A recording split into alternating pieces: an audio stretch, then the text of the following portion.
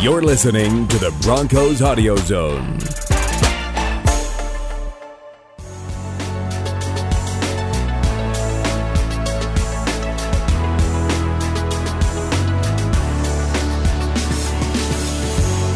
Hello, and thank you for joining us this week here on the Neutral Zone. I'm Phil Milani, joined as always by Eric Dalala.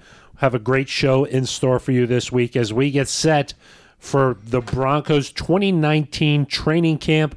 We'll go over some of the top storylines as we are now about a week away from the start of training camp, Eric. Phil, I'm pretty sure training camp doesn't start till the end of July. Remember? Not if you're the Denver Broncos. What? Yeah, that's because... what are you trying to tell me? That training camp starts July 18th this year. One day before my birthday. Oh, yeah. That's going to be a really nice way to spend your birthday. I think you'll enjoy that. Normally, I have my birthday off. Not this year. Why are we starting training camp so early? For those who maybe... it's because we're playing 9 preseason games. 9, compared to the normal 8. The normal 8, yeah, exactly. Yeah, I think we attract a lot of casual listeners. That's true. To our podcast because it's a lifestyle. It's more of a lifestyle type of thing, and football podcast. So they might not know that because of the Hall of Fame game, Champ Bailey, Pat Bowlen both going into the Hall of Fame. That's in early August, and so we get to work a little bit earlier. But it's interesting to me. Huh. The Falcons don't start training camp until like Saturday, the 21st or 22nd. A few days, yeah. It's like a few days after. That's interesting. But it's like they don't want to work. Well, the rule is that you can start training camp, I believe it's 10 days maybe? 2 weeks before the start of your first preseason game. Right. So the Broncos, the Hall of Fame game will be 2 weeks from next Thursday. Right. But then why wouldn't the Falcons want to do that? Well, maybe they don't feel like they need as much practice time. Ooh. I mean, there is a burnout factor that I think that Vic Fangio is going to have to be cognizant about. That 2-week mark has always interested me because you've got a lot of teams that play on a Thursday to start preseason. Then you've got other teams that play on a Saturday. Those other teams get 2 more days of practice, which is... For the season, yeah. Right. Seems kind of unfair because you're all starting at the same time. Yeah, but like say if you're the Falcons, Dan Quinn's been there for a while now. Matt Ryan's been the quarterback for a long time. There's not as much change when you think about the Broncos, everything that's happened this offseason, new head coach, new offensive system, new quarterback. Everything is so new. New defense. Which is sort of why it makes the training camp, it's going to be interesting to see all of that come together over, a 2-week period before the first preseason game, but I'm sure that this thing's going to be a work in progress the entire year. Right, and it'll be interesting to see how Vic kind of manages. Like you were saying, it's a long haul. The bye's not till week 10. So you've got a stretch of several months here with no break. Exactly. So it'll be interesting to see. I know when the Ravens did this last year, when they played in the Hall of Fame game, John Harbaugh said, hey, we're going to take things really easy these first couple weeks and kind of pretend like it's a mini camp type deal or OTA type practices. So I don't think that's coming from Vic Fangio, but how he handles this long stretch will be kind of the first indication of how's he going to do as a head coach. Yeah, there's a lot of logistics, a lot of things to juggle while you're the head coach, and first time Vic Fangio is going through it, so we'll have to see how he structures things. Have you cleared the live show with Vic? When does he want that to happen? Well, if you're listening, we're trying to do like we did last year, a live show during training camp. So I'm not sure if Vic knows about that just yet. I'm working on it. Gotcha. Yeah, You guys have a standing weekly meeting. Yeah, so that's more of a daily type of thing. Yeah. At our favorite little Italian spot. That was a cool thing last year because practice was going on in the background, so it was the only way for fans to really see training camp as training camp happened. Live. Yes. Yeah, as it happened. Yeah, that was the whole idea of the show is that and then you're not here in person, watch the show, and you'll get a feel for what's going on. A little taste, a smack roll. Exactly. Yeah. So, we're, Eric, about a week away from the start of camp, so let's preview this week's show. We'll talk a little bit about the quarterback position. Okay. We'll talk a little bit about where we think the most improved position is for this Broncos team. We'll talk a little bit about the defensive side of the ball. a little bit of offensive side of the ball, and then also maybe what to look for the rookies coming in. So this rookie class, if it's as good as last year's rookie class, it could be very substantial for the Broncos. Could be. Yeah. Where you want to start with the? I think with number 5. I think so because let me tell you what happens to me often. People are like, are the Broncos going to be any good this year? I get that question all the time. As do I. Everybody asks me that, and I say 16-0. Well, yes, of course. But after that, they say, okay, well, what do you think? And I say, you know what? To me, it all depends about the quarterback play. If they get good quarterback play, they could be really good. If they get poor quarterback play, things aren't going to be so good. I think you've kind of figured out the NFL. It's weird. In its essence. If your quarterback plays well, you're good. If your quarterback doesn't play well, you're bad. Correct. But some teams going into the situation, they sort of know what they have at quarterback. Right. It's just kind of an unknown. So they have some other unknowns that could impact how their season goes.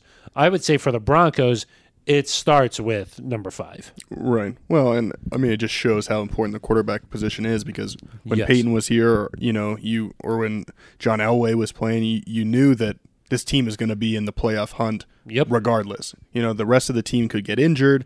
You look at that Super Bowl 48 team for the Broncos, the defense was decimated, and Peyton they carried them there. I'm not sure if you knew this, but didn't end so well. That season was the greatest statistical season ever by a quarterback. Huh. Yeah. So better than Patrick Mahomes.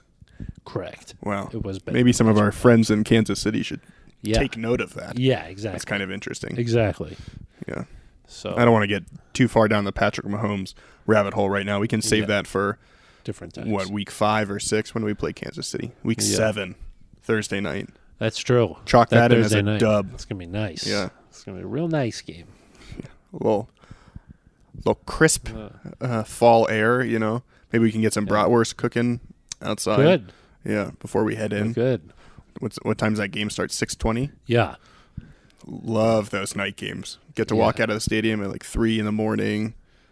It's nice. Well, most people take the afternoon off of work. That's true. Head down to the stadium. Well, you take every afternoon off of work. Get a little tailgate going. Real nice. Yeah. Anyway, Flacco. Yeah. What do you want to see from Joe Flacco during training camp? Well, like you said, it all comes down to what version of Joe Flacco are you going to get.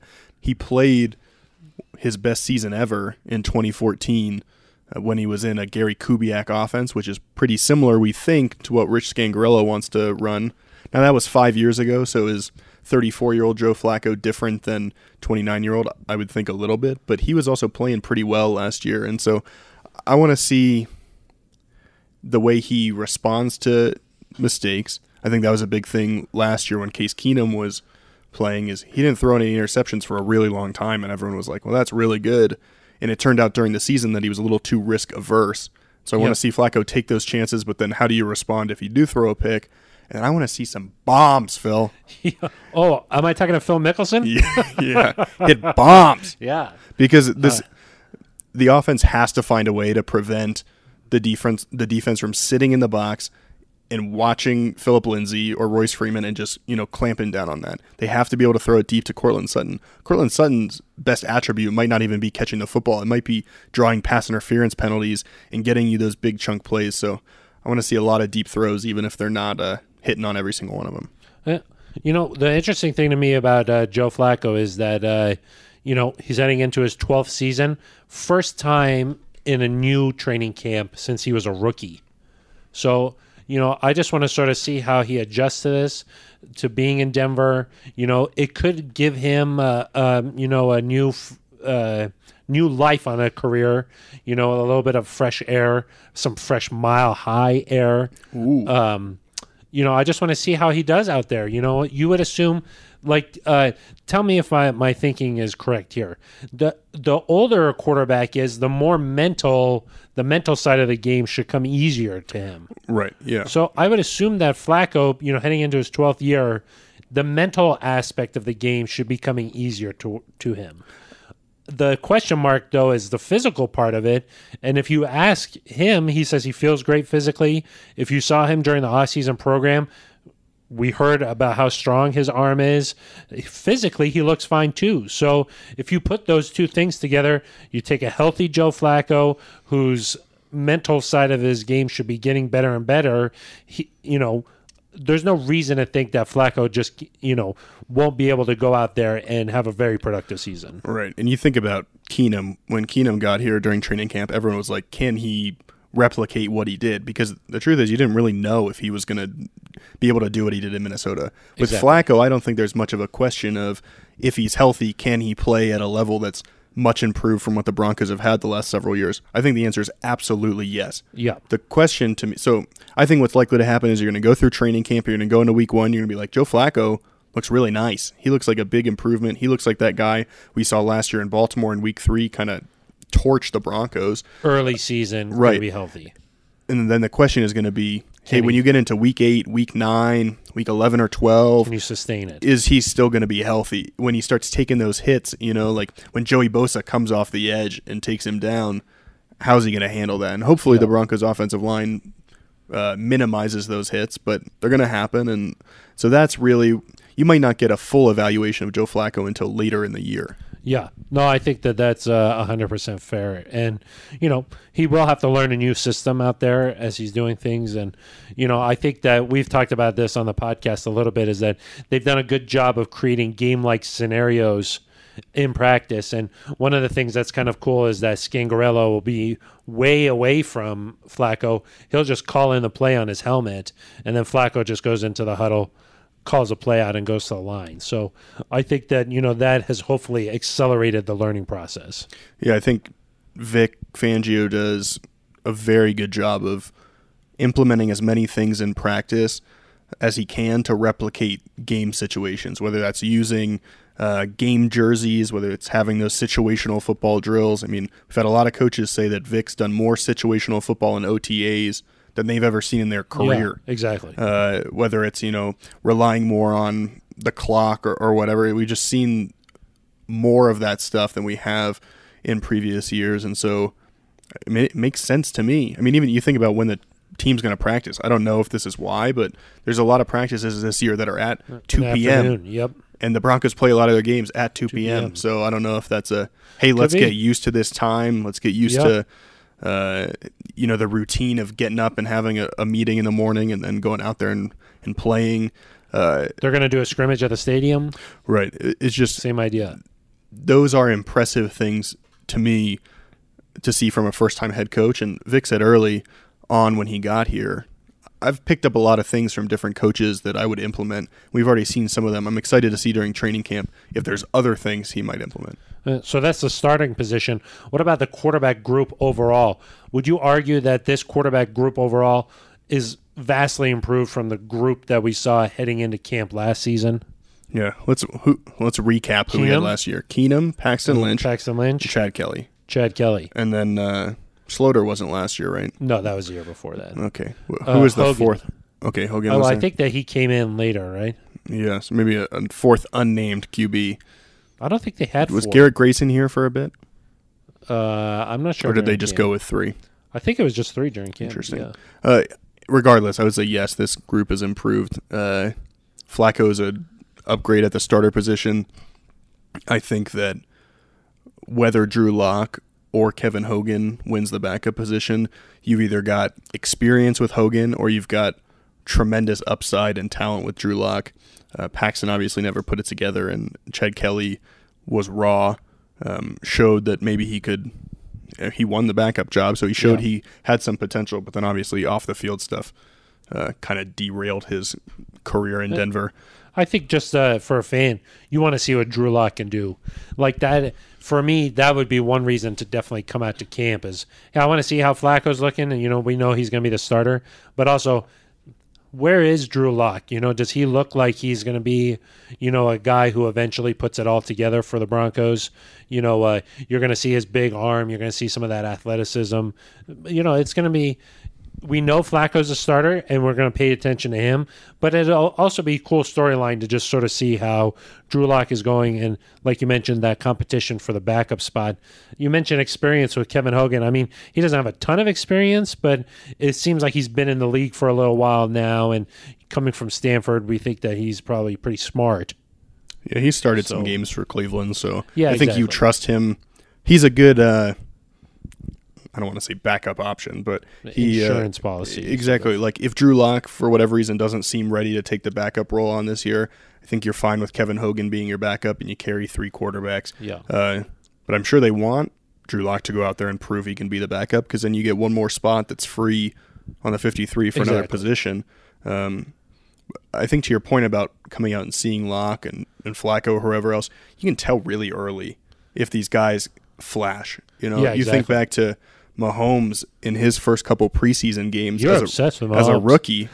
Remember that 60-yard bomb he threw in the first or second play? Yes. I mean, you're going to be able to tell quickly. He's not going to look perfect, but you're going to be able to tell quickly if Drew Lock has kind of the it factor or the talent to make this work long term. And just to sort of see how he handles, some of the pressures that come with camp. Camp has sort of a different feel to it. There's a lot of 7-on-17 periods where you're in pads now. All of a sudden, there's a crowd that's out there. It really does mimic a game type scenario. And, it's pretty cool to see, okay, where is he going to go from day one of camp to, eventually when the season starts? How much is he going to grow during that intense, month of practice? Yeah, and that's the interesting thing is sometimes these guys can look really good the first, second, and third day of practice, and then you get into it a week, and, hey, they're not playing as well. They're tired. They don't know how to handle their body. I don't know if that's quite as big of an issue for a quarterback as it is other positions, but the consistency factor is hard to maintain, Well, and you heard, remember during OTAs, Locke would say something like, "Oh, I've really got to work on this. I'm going to go home and grind on it all night."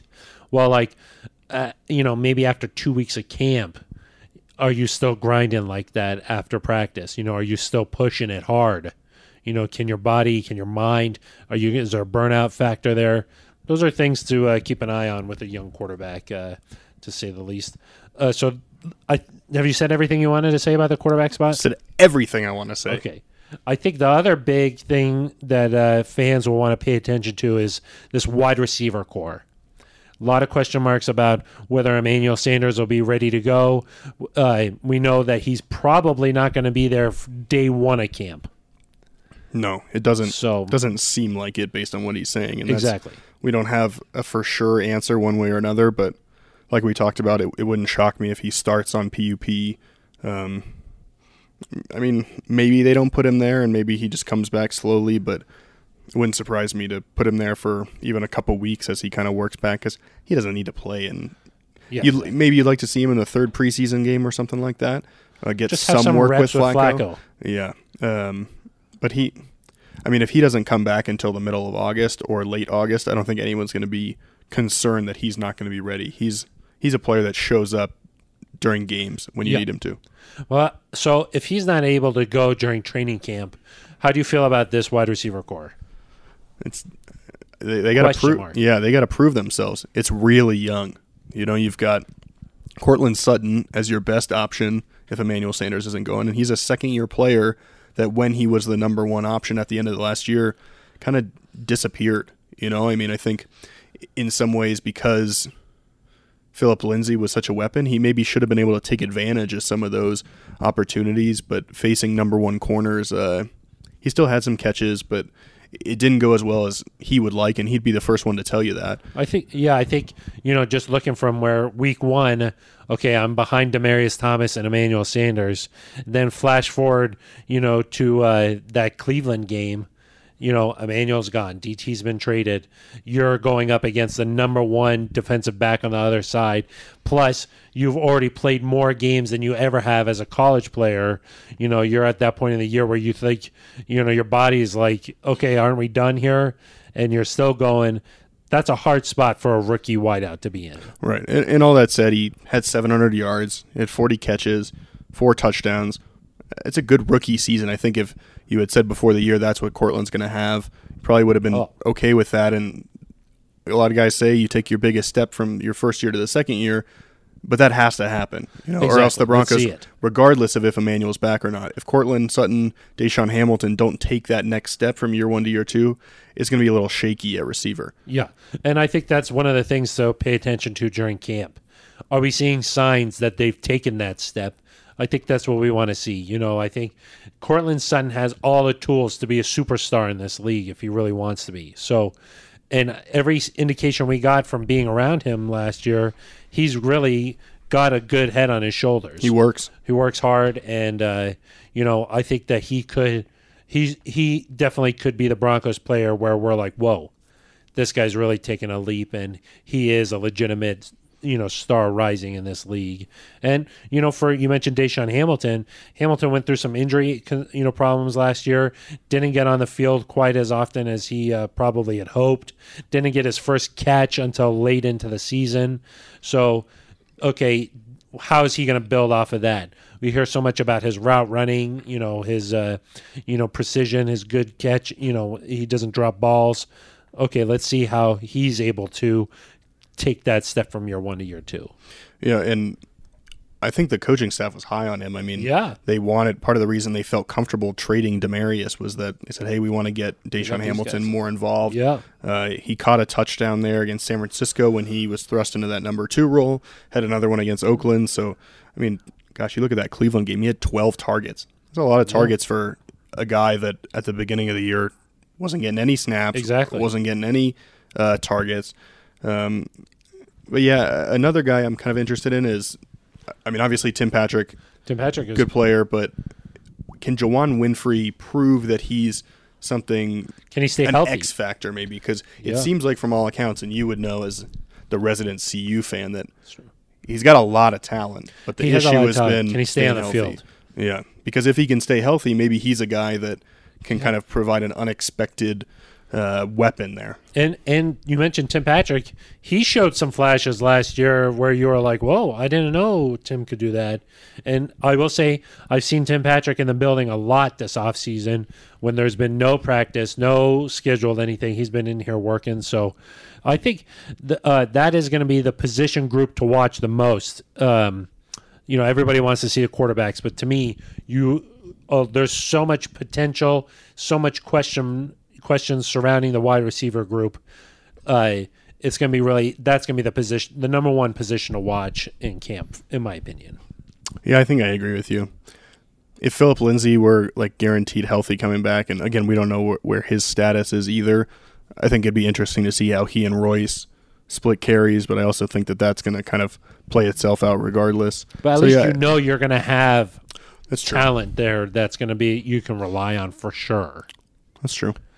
So and I do think Phillip Lindsay is supposed to be he's definitely going to get some reps in camp. I think it sounds like he's in a place where that is going to happen. But you mentioned there the most entertaining position group to watch during camp. What about a position group that's really improved the most since last season? I'm going to switch to the defense here, and I think I'll go with the secondary. We can talk about the defense? Yeah. Oh. I would say the secondary is probably the most improved position from last season. You talk about bringing in a veteran like Kareem Jackson, and then you're going to talk about bringing in Bryce Callahan. You've got Chris Harris Jr. motivated to prove that he's worth that big deal for next time around. He's playing on his contract year. You think that Justin Simmons is getting to that point where he's starting to think about another contract.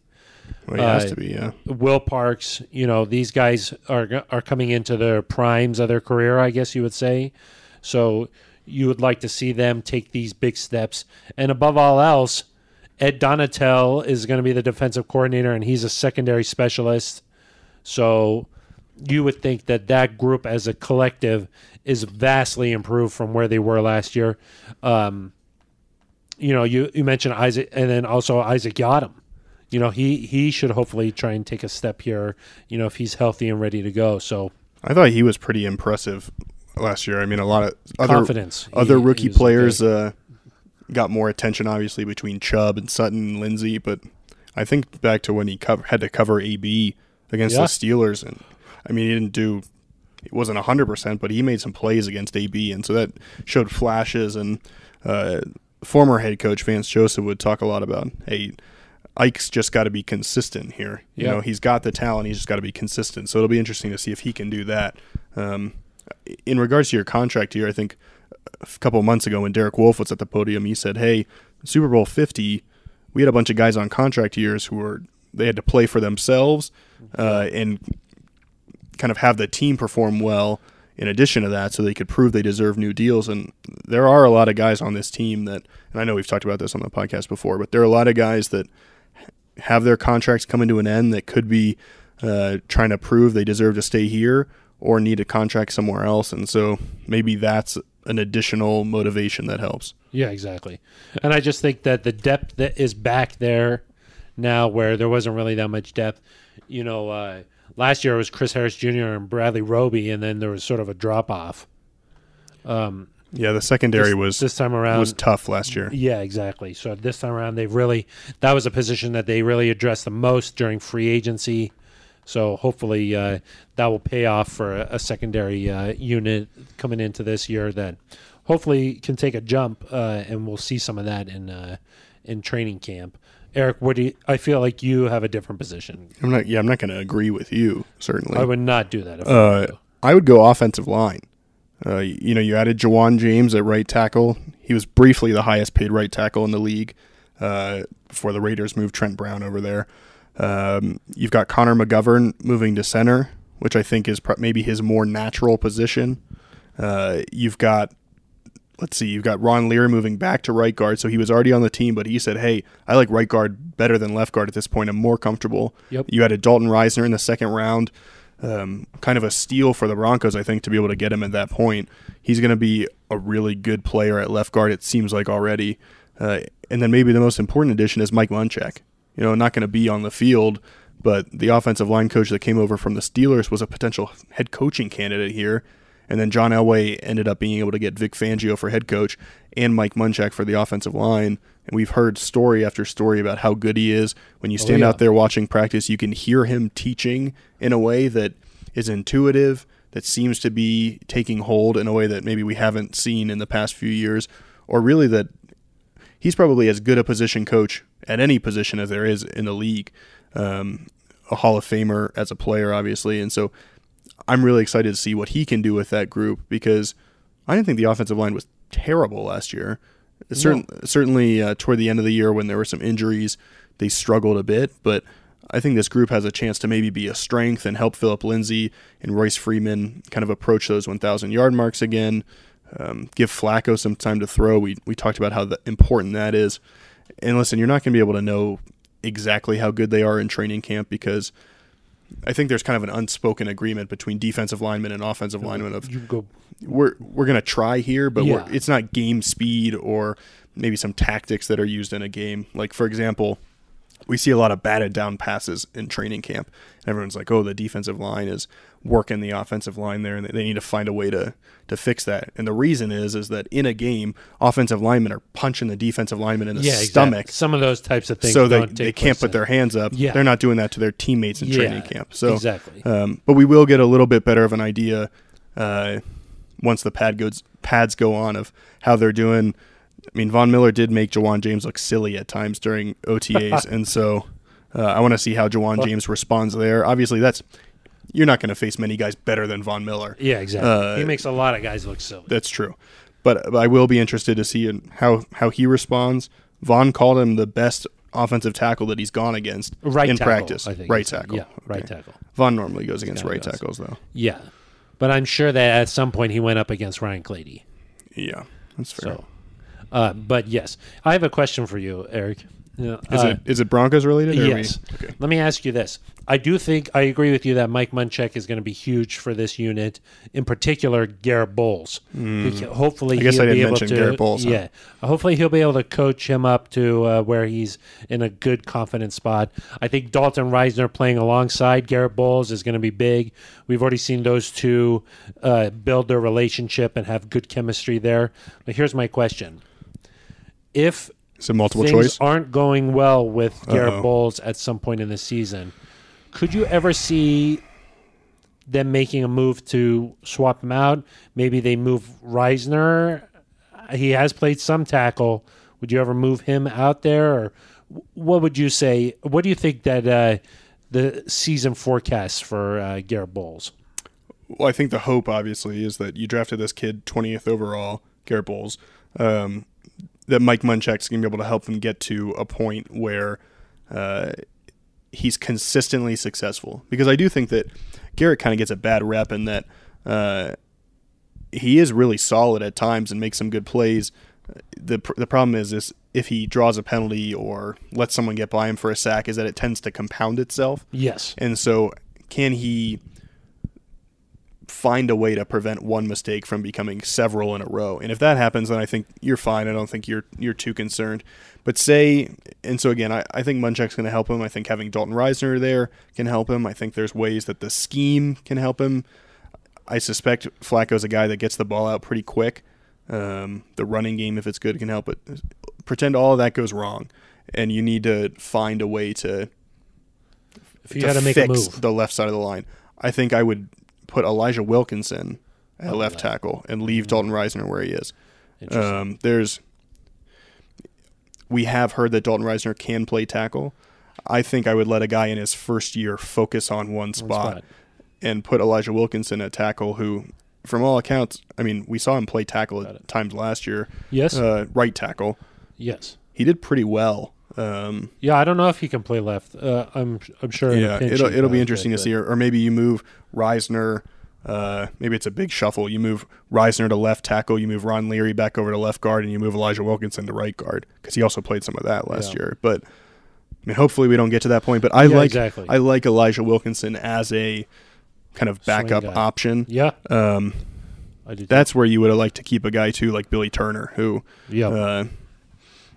it seemed like was close to coming back, and then he went to the Packers, right? I think so, yeah. Hopefully that doesn't come to fruition, but it's certainly something you got to think about. And for a guy like Garrett Bowles, he was drafted when 2017. Yep. You're gonna have to decide. So this is his third season. Yeah, he's going to decide pretty soon at the start of next year if you're going to pick up his fifth-year option. Exactly. And so talk about guys in contract years. Bowles isn't quite there yet, but he's at a point where he's either going to make a lot of money in his option year and then set himself up for a long-term contract, or he's going to be, out on the street as a free agent that probably doesn't get a huge deal. Exactly. So he's got a lot to prove as well. And I think, that's just a hypothetical situation there, but overall with Bowles, I do think for some linemen, it takes a while to pick up the speed, pick up, everything that goes into playing left tackle in the NFL.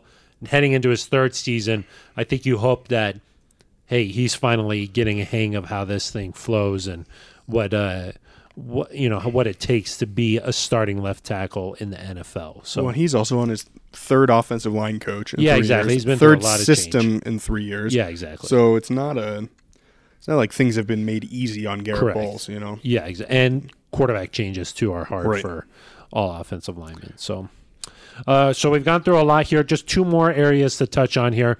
We want to talk about the defense. Just a couple more. We want to talk about the defense, and then we also want to talk about maybe a second-year player who we think is going to take the biggest jump. I thought we were talking about rookies. I'm sorry. We already talked about second-year players taking a jump. Let's talk about rookies heading into their camp. If you want to do it again. I guess we talked about Sutton and all those guys, Lindsey and that kind of stuff. Sorry. Josie Jewell. My apologies. Josie Jewell. So let's talk a little bit about the defense. Okay. What do you expect from this unit? Do you think they're going to be a top 5 type of unit in the NFL, as some people out there have been saying? And what are your reasons for optimism on that side of the ball? They have the talent to be a top 5 defense. I was on Orange and Blue Radio a couple weeks ago, and they asked if this secondary could be better than the no-fly zone in Super Bowl 50. I'm sorry. Where were you talking about this? Orange and Blue 760. Got it. Formerly Orange and Blue 760. Our friends over there. I know you. A lot of great people, unfortunately. A lot of great people. The station did not make it to camp this year, but you and I used to hop on. Used to hop on there. Yeah, and enjoyed talking with him. But one of the questions that was raised, like I said, was, is this secondary as good as the no-fly zone in Super Bowl 50? And I said, let's calm down a little bit. Let's pump the brakes. That was one of the secondary. That was one of the best defenses of all time. And in particular, the secondary was really Aqib Talib, TJ Ward was playing incredibly. Darian Stewart, was Jr. really solid. Of course, Chris Harris. Bradley Roby. Yeah. That was a great secondary. Right. So nothing against, obviously, Chris is still here. Everybody else is gone. But nothing against Bryce Callahan or Kareem Jackson. But they got to prove it. Yeah. I believe that defense helped win a Super Bowl. They did. Was one of probably the reason why they won the Super Bowl. So I bring that up to say that one of the things that will determine if this is a top 5 defense is, can they force turnovers? So the Broncos haven't done that probably as much as they would like to over the last few years. And think of all the big plays they had in 2015 or 2016 even, with that defense still intact. But you had pick sixes, you had fumble sixes. I mean, you think game-changing plays. Exactly. You think of, obviously, Vaughn's strip sack of Cam that resulted in a touchdown in the Super Bowl. Yeah. But, man, you had, Talib had a pick six against the Browns that year? Or was it Stewart? Yeah, no, that was Talib. I think Stewart had a pick in the end zone against the Ravens to secure the season opener that year. A lot of Bradley Roby punches a ball out in the divisional round to kind of save the game against the Steelers. They made play after play after play. Chiefs game on a Thursday night. Yeah, of course. So I think of the secondary the last couple of years is that even when they've been solid, they haven't forced as many turnovers as you would like. Yeah. And so, well, will they be top 5 or what do you think? Well, who else is going to compete for that, you think? Probably Chicago, right? They're still really talented. They lost the Chargers. They did. I think he came here. I think so, yeah. Well, I guess if I were to say now, I would say no, not a top 5 scoring defense. Okay. But I think that part of that has to do with the offense is going to have to perform well enough that the defense isn't put in bad situations. And I just want to see the offense prove that they can score 24 points a game, or they can possess the ball, or they can not turn the ball over before I'm ready to say, hey, this defense is going to be top 5. But I mean, it they did certainly help have that the talent too. Other defense had Peyton Manning on the other side. Correct. So he, trying to minimize mistakes when possible. But everything Chris Harris has said has suggested that this defense is going to give him the opportunity to make plays. And you think back to last year, that Steelers game when he picked off Roethlisberger and kind of flipped the game around, he chose to do that. That was kind of him freelancing. Break off, dropping into a zone, it looked like. Change the coverage, And it sounds like maybe that's the type of thing they're going to be able to do more of this year. So that's encouraging. And then, of course, you've got Vaughn and Bradley Chubb, who some guys are talking about, can they get to 40 sacks combined? That sounds ridiculous to me. But 35 maybe? If they could get to 35 combined sacks, I think they had 26.5 last year. If they could get to 35, I think the defensive line is a question mark maybe because it's a little thin once you get past Shelby Harris and Derek Wolfe and Adam Gotsis. But I mean, the talent's there, and the biggest thing, like we've talked about over and over, is just I believe that Vic Fangio has a big difference. Has a big effect on this team. He could be worth 3 wins just maybe in his own right in terms of scheming, in terms of putting his players in the best position. That's something that the Broncos haven't had maybe since Gary Kubiak left. Our friend Daniel Jeremiah at NFL Network. Is he a friend of the pod or just a friend? A couple of weeks ago. I think he's a friend. Jacksonville, number 1 defense, he thinks. Chicago, number 2. Chargers, number 3. Broncos, number 4. Oh, so he does have the Broncos. Dallas, number 5. So, Dallas. Yeah. Dallas has pretty good defense. Interesting. But I think that the Chargers defense is good. They're going to have to figure out. They lost some guys on the defensive line. I think Corey Liuget and maybe Brandon Mebane, if that's how you say that. I think they're both gone. They still have Joey Bosa. They do have Joey Bosa. He's kind of struggled to stay healthy. Talent in the secondary. Yeah, their secondary is really good. Who they picked up that Nasir Adderley. Is that right? I think they drafted a guy named. I think that's who they used their first-round pick. Yeah. That's right. And then they already have Derwin James, who they picked in last year's first round. Yeah. So, they've got some talent on the back end. Yeah. Broncos did beat the Chargers in L.A. last year. Yeah, but that took a lot to make that happen. Philip Rivers made that mistake, throwing the ball right into the ground. Winning games is Von hard. Miller made a huge play. Right. we had Cortland Sutton crazy great comeback. catch. Yeah, and then McManus made the field goal. I mean, It's not going to be easy to make the playoffs. Yeah. That's the thing is that I think Broncos fans are really used to when this team made the playoffs. It was like, oh, this is easy. But I'm saying a lot of things had to go right for the Broncos to win that game in L.A., and they all did. That's true. But, I mean, I think that there are a few teams around the league where you know you're going to make the playoffs and you win games easily and you don't need things to break your – like the Patriots are probably going to make the playoffs because they have Tom Brady. And the Chiefs are probably going to make the playoffs because they have Patrick Mahomes. Yes. And when Aaron Rodgers is healthy, the Packers are probably going to do that. But there's not many teams where like you can just assume you're going to make it without certain things or certain games breaking your way. Yeah. No, you have to have a couple of breaks. So I mean, I would say if you're going to get to like say a 9-7 or 10-6 this year, you're going to have to steal one from Kansas City, and it's probably not going to be easy to beat them, even at home. Yeah. No, I agree with you. So, but that was one of those games that was a little bit lucky. Sure, but I mean, think back to 2016, or we can even go back to 2015 when it matters a little more. The Broncos don't get home field advantage in the playoffs and win the Super Bowl. You gotta have luck on your side. You gotta stay healthy. If Jamal Charles doesn't fumble and Bradley Roby picks it up, or if or if C.J. Anderson doesn't score against the Patriots, Yes. So that's where kind of my point is that it's doable for sure. I think that some people look at the Chargers and Chiefs and think they're so far ahead that there's no way the Broncos. No, I don't. That seems to be the national perception, though. Well, that the Broncos are.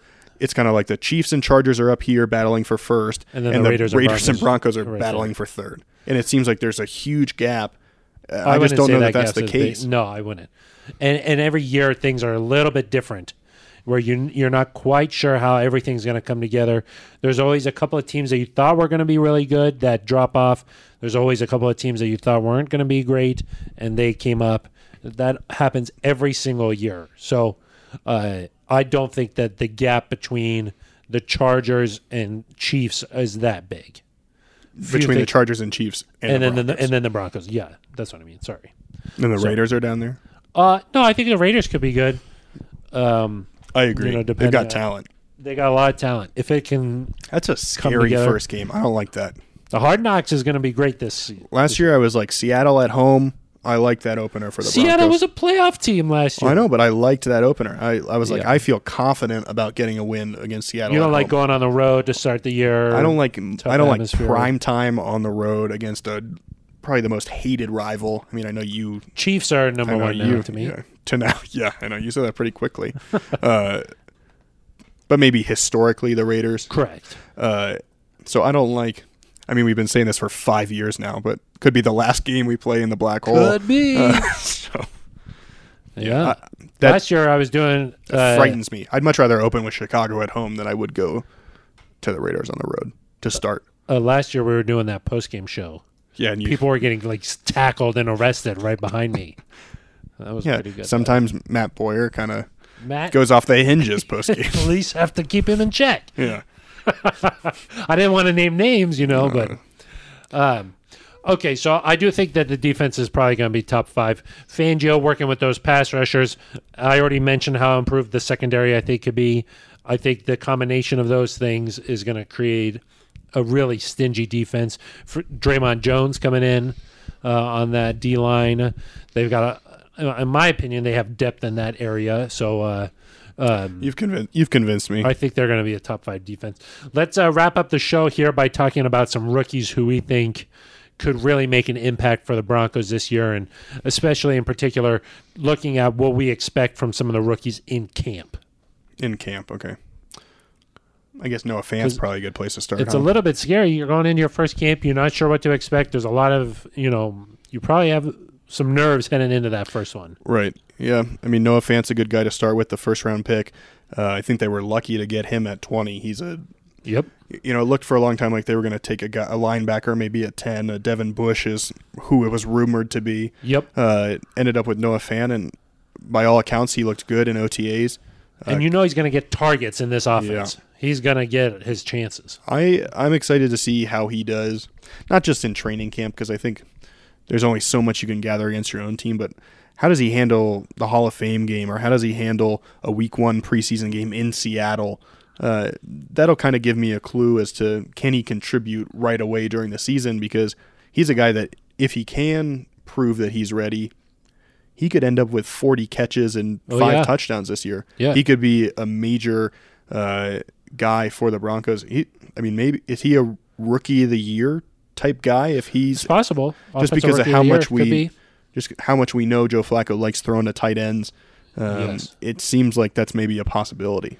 Oh, I definitely think it's a possibility. You know that he's going to get red zone targets, so his touchdown numbers could push him over the top there. Hopefully, he learns some of the finer things. Some of the subtleties of playing the tight end position. I thought that Vic Fangio had probably the best line of the offseason. You loved this. It was you weren't even there though. He said he could go to the Home Depot, pick up a bunch of tools. But that doesn't make him, what did he say, carpenter? Doesn't make him a carpenter. Exactly. Yeah. So we know Fant went to Home Depot, and are they an official team partner? He's got all the tools to be a tight end. I don't know if they're an official team partner or not. I'm not sure. They went to Ford and got all the trucks, but that doesn't make him a car dealer. I don't think that works. I think that's you're welcome. Home Depot Sponsorship. Ace, Lowe's. I don't know. He went to a hardware store. He went to the official Broncos hardware store. Yes, but that doesn't make him a carpenter. And he has the tools. No, that's true. I think Reisner. How do you do with pads on? That's the most important thing. That? Same thing with Draymond Jones. How does Justin Hollins look switching between inside and outside linebacker? Is he a realistic option there to maybe provide some depth? Because after Chubb and Vaughn, you don't have a whole lot of depth at outside linebacker. Winfrey we mentioned earlier, and of course Drew Lock. What can he do? Well, he's going to be out there playing Q. Playing Q. That's what you got to do. Yep. We're going to be out there doing our stuff. We're going to be doing our stuff. Yep. The whole time. Bringing you the news. Exactly. The news on the football team. That's what we're here to do. Just a couple R's out there under the sun. Ben Swanson will be out there as a P, taking some photos. I was going to say he's going to be out there being an A. An artist. Yeah. Some drawing. He could do that, a daily sketch of a portrait. He'll be on a canvas. He'll be like, "Coach, could you just stand still? I'm not quite done." Oh, see, I was thinking more of just a whole scene. So not I see. More like a Monet or something where he sort of blends. Yeah. Show Swanson the Monet. Exactly. That's what he's all about. Yeah. He won't do it for cheap. No, that's true. That iPad? No. That thing don't just turn on for free. Exactly. While we're mentioning shout-outs, anything else going on? Some back-to-school shopping or something. Back-to-school shopping for sure. Yeah. In the community. I think Liz Manis is organizing that. Yes. I think we announced an Alzheimer's Awareness Day at camp for the second year in a row. There is going to be Alzheimer's. That'll be nice. I'd imagine that's a community initiative as well. For sure. It's definitely a Denver Broncos big-time initiative here. Hold on, I'll try and I'll stall. Pull up the I'll stall. Other community initiatives. It's always great when the players are back in the building and we talk about this as the start of the football season, but it's really the start of the community season. Exactly. It's the community is all year round. That's true, but this is when this is the nitty-gritty. That's true. A lot of player events. Alzheimer's Awareness Day is Sunday, July 21st, the first Sunday of camp. Wow. I'm sure they're encouraging fans to wear purple, show up. I'm sure they'd like a lot of people that day. Yes. Let's see, Sunday. So we'll practice 21st. Thursday, Friday. They might put pads on for the first time that day. Thursday, Friday. Saturday. I think they have to practice 3 days without pads. Yeah, that could be the first day of pads. It's possible Sunday could be it. In the past, we've seen the team wait. Under Vance, they would wait till that Monday, I think, typically, but I think there's a good chance. Knowing Vic's old school attitude. They might do pads on the first day. Yeah, exactly. If it was allowed, Yeah. If it was allowed, for sure. Exactly. Vic would be wearing pads if it was allowed. Yes. That's good. Another cool training camp thing, as you mentioned, it was that practice at the stadium. Yes. When's that? Do you have that in front of you? The scrimmage at the stadium is going to be Saturday. It's a scrimmage? I think it's going to be a scrimmage type a deal. I'm not sure. Maybe I just made that up, but I thought that it's quite possible they were going to do that. When in doubt, we just make things up. That is Saturday, July 27th at 2:15 at the stadium. You gonna be able to get to the dentist in time? I'll be there for 15 minutes, and then at 2:30, I'll be heading to the dentist. Okay. Well, maybe we'll be able to catch a few snaps. After the dentist, I'll be back because it goes till 4:15. Okay. So quick dentist appointment at 2:30, and then 2:30, and then back before dentist at 4:15. Correct. Got it. Okay. Correct. Usually, the dentist It's pretty quick. at 2:30 doesn't take long. Quick fix there, and then Exactly. at the game. Yeah. Back at the scrimmage. You know what's interesting to me though, is that we start training camp allegedly, according to you, in a week. Correct. We don't have a game for 9 weeks, or a regular We don't have a season regular game. season game for 9 weeks. That's ridiculous. It's a long time. I mean, it feels like football is close because training camp's starting, but in reality, we're still a long way away from. Oh, and for us, as ours, yeah, I'll say the hardest part of camp is about a week into camp. Probably right around that scrimmage time. It's nice that there's going to be that scrimmage because it'll give us something to sort of talk about. But after that scrimmage, you're in no man's land where there's still a lot of practice going on, but there's no game to preview. There's nothing to really like look ahead to. So that to me is the hardest part where we're like, what are we going to talk about today? Yeah. It's always, once you get to the first preseason game, it's always a little bit easier to get through. Exactly. I mean, it will be a little tough. We've got a game against Seattle on August 8th, and then we don't play again until August 19th. Well, we have joint practices during that time. So Allegedly, I think. I don't know if that's official at this point. No, I think that it is. I don't think so. That's okay. It's been reported out there. I think 9 News' Mike Kliss has If reported 9 News is Mike Kliss has said it, then it's happening. But no, I think you're right that those first 2 weeks are hard to get through. Just confirming here, I see. But I think that's something that you got to think about as a coach too. The players, it can't be easy for the players to get through those couple weeks either. So maybe that's why Vic is mixing it up with a stadium practice, or maybe there'll be other things he does to make sure it doesn't get stale. He seems to be, you hear players coach a lot, but Vic seems to get it. Exactly. And I don't know if that's because he's coached a long time and has coached a lot of different types of players and a lot of different types of teams. But that field day, that to me, I was kind of like, oh, field day. Are these guys just going to want to get out of here? They loved it. They came together, yeah. And, Vic was involved in it, and I think that kind of endeared him to the players in a different way, and so he seems to get it. So maybe he's got something up his sleeve for training camp. Exactly. Keep it interesting. Keep the guys motivated. You think maybe another dunk booth during training camp? It's possible. Yeah. Anything's I don't possible. think so, though. Any other I think that's here? it, yeah. Still looking for a podcast supervisor. Yeah. Especially as we get into training camp. Yeah, we're going to need that's one. true. We can't be trusted to do this on our own. unsupervised. Clearly, Phil's trying to break news on the podcast. Last week we did the podcast from my living room. That's true. What's next? Yeah, well, now we're in a cave, actually. We're in the friendly confines. It's dark in here. Of the pit. You can hear the bats. Yeah. That's the dripping? Yeah, I can't. Yeah.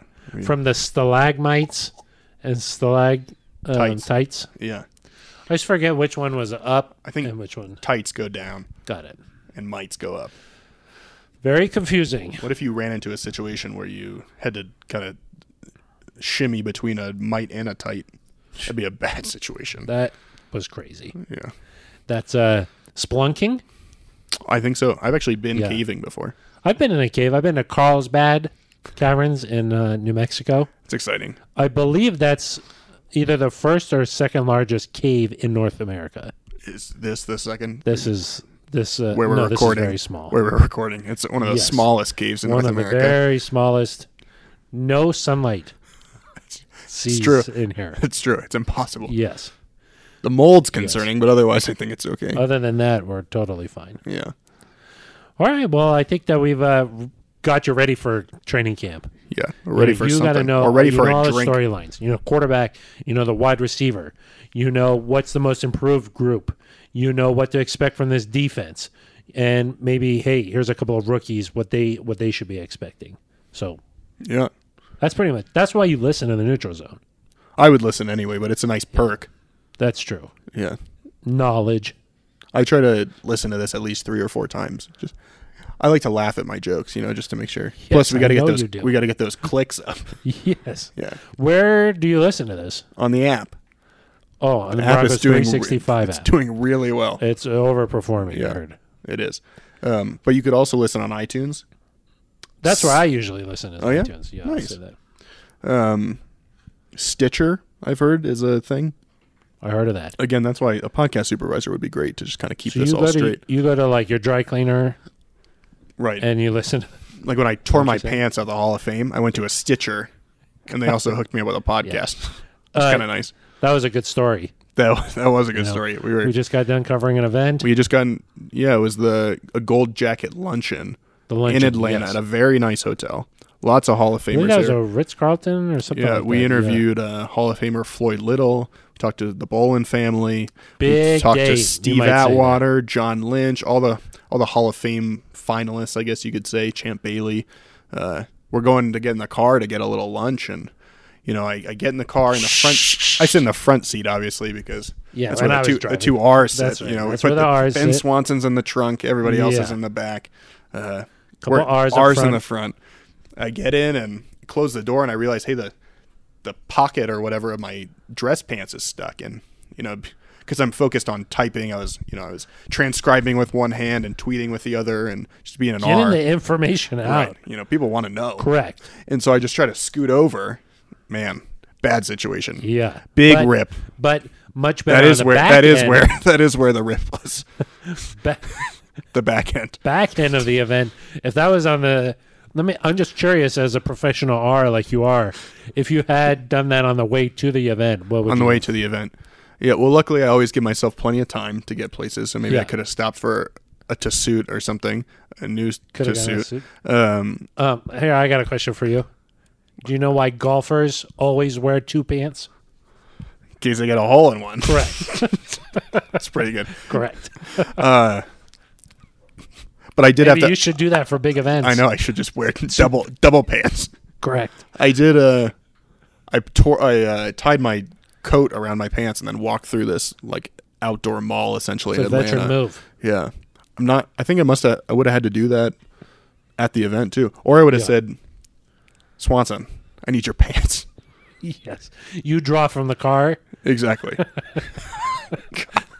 Poor And you just Swanson. Got it. He's just sitting in here. Yeah. Can't say anything. We won't give him a microphone. It's Nope. poor guy. No voice. No way to defend himself. Yeah. Well. All right. Probably time to wrap sorry, this. Stitcher. Oh yeah. Gosh, got a little off track Tune in, there. I think, too. Tune in. Yeah, that's a nice one. Got it. Zach Peerless, who started at ESPN. Congratulations to former to Broncos intern Zach Peerless. Zach Peerless. You've heard him here on the Neutral Zone. He's been tremendous. Tremendous. He Tremendous. went to Northwestern. I did not know that. Wow. Yeah. He can do whatever he wants. He went to Northwestern. He started at ESPN, but he did once tell us that you could listen to this podcast on Spotify. Incorrect. Very wrong. That's why he doesn't work here Now, anymore. here's what you could do. You could download the podcast via iTunes. Okay. And then on your computer, have it play back through on Spotify. Huh. I think you could do that. Well, and you know If what you could also do? technically really Back in the day, before they had aux cords for your car, they used to have those little tape things that you would put in. a cassette tape? Yeah, and then you would have to find like a random radio station that wasn't being used. So maybe you could. Can you think of any stations that aren't being used? You're talking about a cassette tape with the cord coming out, and then Exactly. you plug it right yeah, in. and then you'd Yeah. find like an FM or an Yes, AM that's not station. used. Yes. Hard to think of one off the top of my head that's Yes. not being used, but yes. And then you could play it through 860 maybe. that. 860 could be. Yeah, and then it would play that way. So you could also listen to it on the radio that way. Yes, that's true. Could do that. Anyway, So those are different ways. those are Cassette different tape, ways. Yeah. You could do that. Also, if you want to visit the office, we can just talk at you. You could sit in here and just listen to us. Right. Drip. Yeah, into the cave. If you must not be afraid of bats. Correct. Also, this is actually good. If there's anyone listening who's a college senior or a recent graduate, we're That's looking true. for interns. A social This is media. an actual This is thing. real. We joke about This is the real. podcast supervisor. We are legitimately looking for interns. 2 digital media interns. Social media intern A social media intern. and a multimedia digital more video. media. That's what multimedia is, I think. Yeah. Well, They must be able to do video and also draw. And do some writing. Yeah, writing Possibly. not as important. Not as important. No. So apply. But seriously, yeah, if you're a Reach college out to us journalism if you student, need to find out more you should probably be information. studying instead of listening to this. That's true. Well, ideally, in my personal opinion, you've already graduated from college. Oh, well, maybe And you're still looking for a job right now. That's true. Yeah. Or maybe you're working for the Raiders or Chiefs right now, and you're like, I got to get to Denver. Correct. Yeah. That if you really want to upgrade, check out. Just contact one of us, and we can put you in touch with a link. Yeah. So it's at Eric Dalala on Twitter with an A. And, I think Film. there's actually 3 A's in the handle, Starts but it with starts an A, with though, an A. which is very strange. Yeah. And then at Phil Milani, Phil With a P. PH. One P in that name. PH. Yeah. And we have poked fun a little bit at Orange and Blue 760 this episode, but we do have a lot of friends who work for Orange and Blue 760, and Our guy Steve. Steve will obviously still be doing stuff with us. Right. Andrew Mason, Mace. Ryan Edwards. Justin Adams. Congratulations, he's heading over to KOA Nice. already. Benjamin Albright heading over there. So Yeah. And it was Justin Adams, Adams, nice to Brandon Cristal. We know these guys yeah. well, so.